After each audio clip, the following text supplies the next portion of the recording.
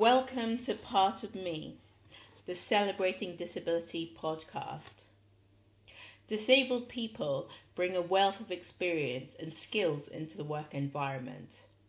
This podcast is designed for listeners to understand the benefits of supporting a disabled employee to achieve. Within this podcast, we will talk to disabled people from a variety of career backgrounds to discover how they manage their disability at work, sharing advice to managers and other disabled people to ensure inclusion. Hi, thank you very much for joining us again for another episode of Part of Me. We're here again with another guest who's just going to talk to us about her experience of the workplace and the advice that she will give to others as well. So hello. Hello, Effie, I'm Sarah. Hi Sarah, thank you very much for joining me today. Thank you. Can you just tell me a bit about what you do? Well, in the broad spectrum kind of way, I try and deliver training and consultancy in inclusion and diversity. I try and go beyond the Equality Act and make more of a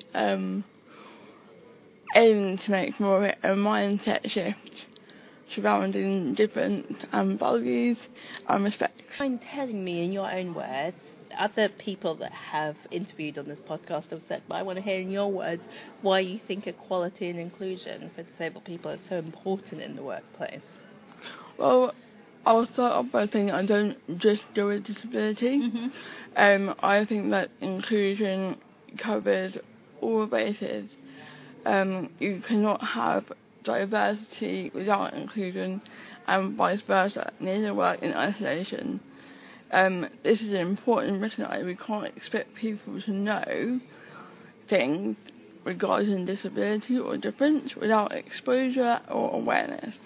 You yourself are a disabled person. Do you feel that your experience of being disabled has driven you to what you do now? Very much so, actually. The key motivator, actually. I have been in employment before. I've worked for the government. I've worked for various charities. I worked for Stonewall, an LGBTQ charity, in the past as well. What I found in my work life up until I set up my own business was that my potential wasn't being recognised, and I have a lot of it, and I wanted to be in a role where I was able to reach it and go beyond it, really. And I didn't feel like I was getting the opportunities in employment to do that. Thank you.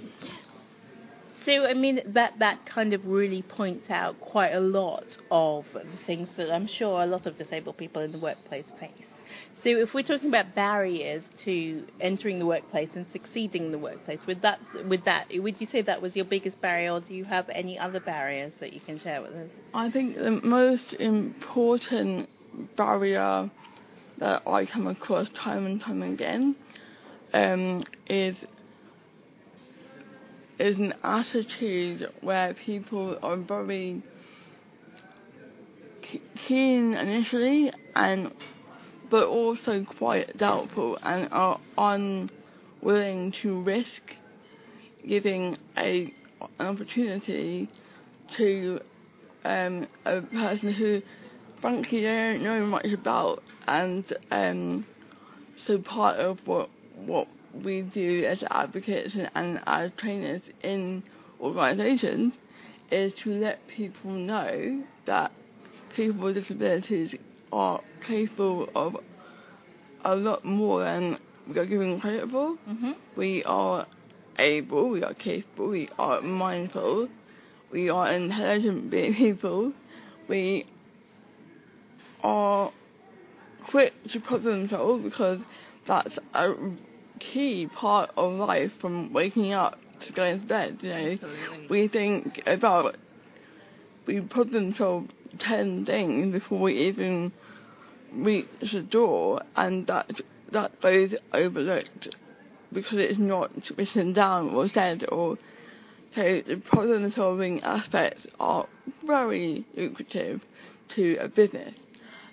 Also, diversity in general, often time and time again, proved to be invaluable. By way of diversifying your workforce, you diversify your thinking, and although it can be tough to build a diverse workforce, there's a huge business case to suggest that you will succeed more, you will be more successful, you will drive innovation and build a confident place in the global marketplace as a result.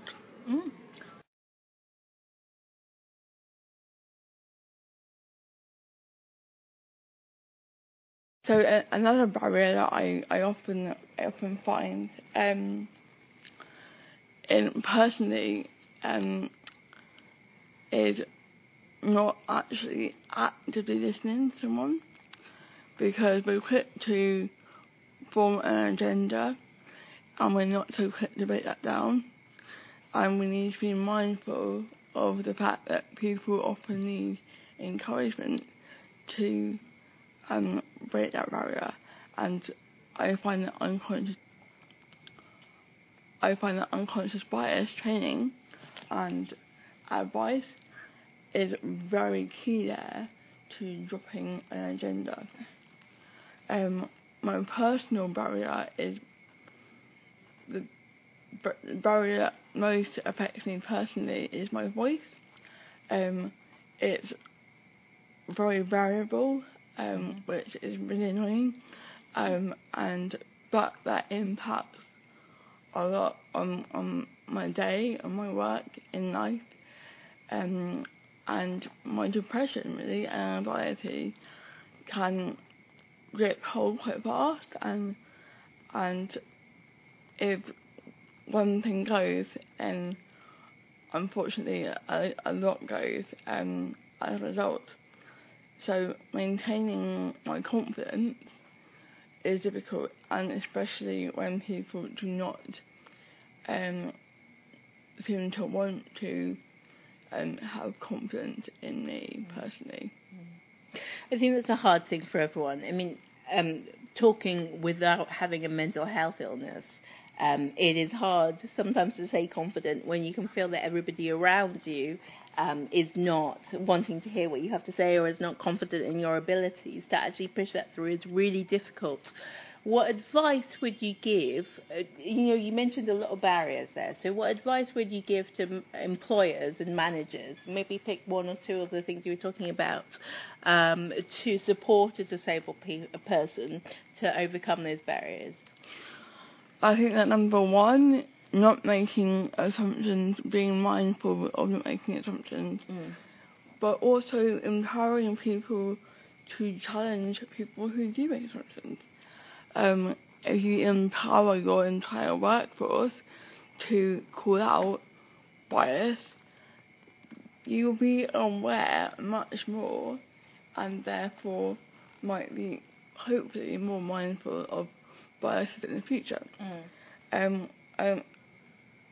So the bias is everywhere, of course, and we can't eliminate it completely, but when it comes to disability, it's much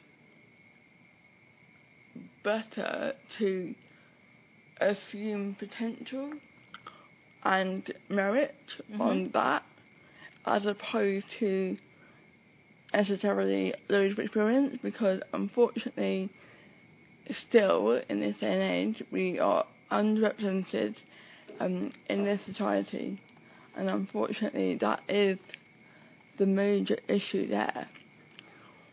Disability confidence, which SCM4 you will know A to Z about,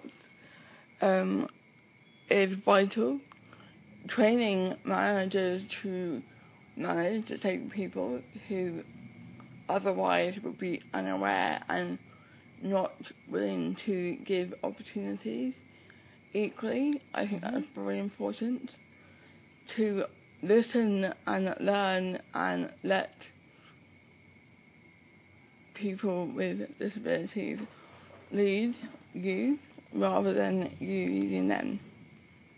I think there's a really good point, and I think, one that I'm going to pick up on that you were talking about earlier is seeing disabled people as potential and seeing what they can bring, going on their strengths. So before, when you were talking about the fact that we meet barriers every day in our daily lives because of our disabilities, if you think about that strength and what that's going to bring, as you said really well earlier, to the workplace, I think that's easier to overcome most things if you have a positive attitude in the first place. I mean, I think what we need to recognise first and foremost is we need to be mindful that it is a difficult concept, and it does take time, it does take commitment, it does take a lot to change these things, and people tend to shy away from uncomfortable situations and conversations because they're unsure how to act or unsure what to say, and therefore avoid the situation entirely. If we don't allow ourselves to accept that we are part of the problem, we'll never be part of the solution. And I think that's true to evolving our understanding as a society, as a whole. Oh my gosh, I mean, I say this on every podcast, so people will be rolling their eyes, but I completely 100% agree with you. It's not like I deliberately pick people that I agree with, but I do completely agree with you. And it's, if you think of any other minority groups, like black people or women, it's about, it took people standing together and moving forward and being that driving force to make a change. And you're right, it's about attitudes of disabled people and thinking, actually, I am, I can make a difference, I am the solution that will. So thank you for that. That's a really good message.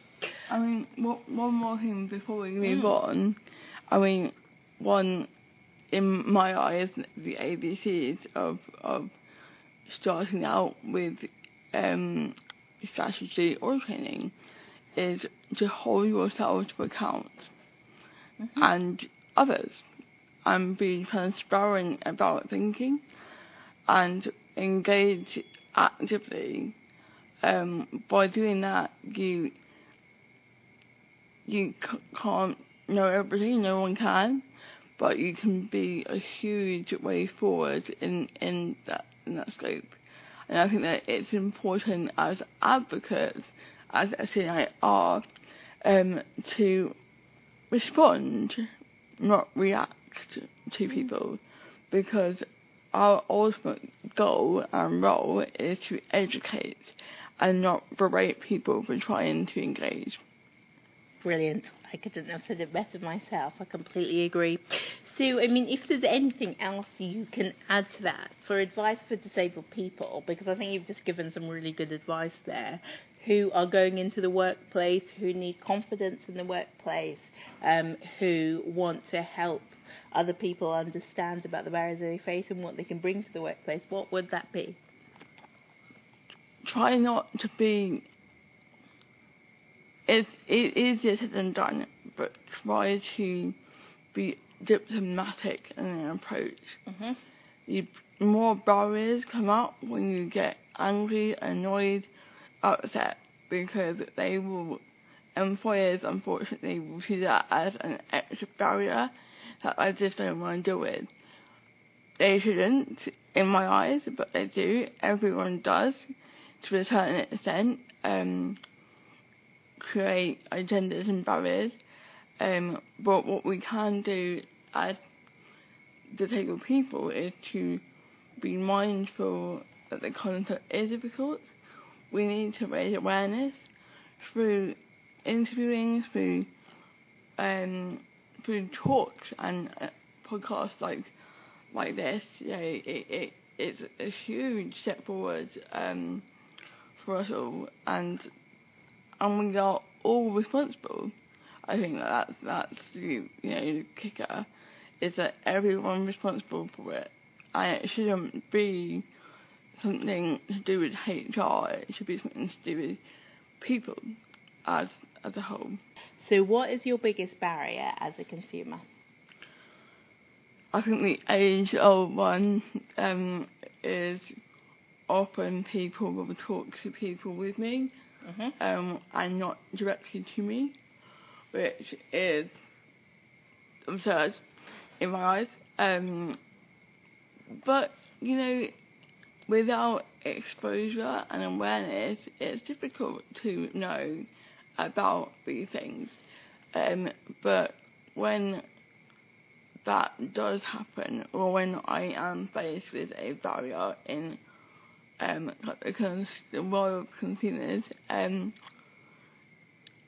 think that to highlight the issue in a calm manner and try and resolve as a team, even if it's just chatting to a salesperson for 5 minutes about, actually, that wasn't best practice, you might want to do this, without getting too annoyed. I mean, credit to everyone who doesn't get annoyed, because it's really difficult not to. But in reality, that one instance of empowerment to actively change something can be a 5-minute thing, can be a 2-minute thing. It doesn't have to be what the government overhaul pretends it to be. It can be simple, and that's the reality. And that one moment can change a perspective for life, forever, and that one moment can be crucial. Completely agree, absolutely, thank you. So we're coming to the end of the podcast now. Is there anything that you would like our listeners to know that we haven't already covered? Bearing in mind it's not a sales pitch. I think that I'll just highlight the most important thing, and that is patience and empowerment, and trying to get as much of that as we can. Okay, so thank you very much, Sarah. This has been really helpful. If any listeners want to know any more, Sarah is one of my associates on my team page on the website, so you can find her through there. Contact me and I can put you in touch. Thank you so much, Sarah, for your time. Thank you, Essie. See you next time, everyone. You have been listening to Part of Me, the Celebrating Disability podcast. For further information on any of the topics raised or to share your experiences, do get in touch by emailing essie.hardy@celebratingdisability.co.uk. You can also find more information on our website at www.celebratingdisability.co.uk.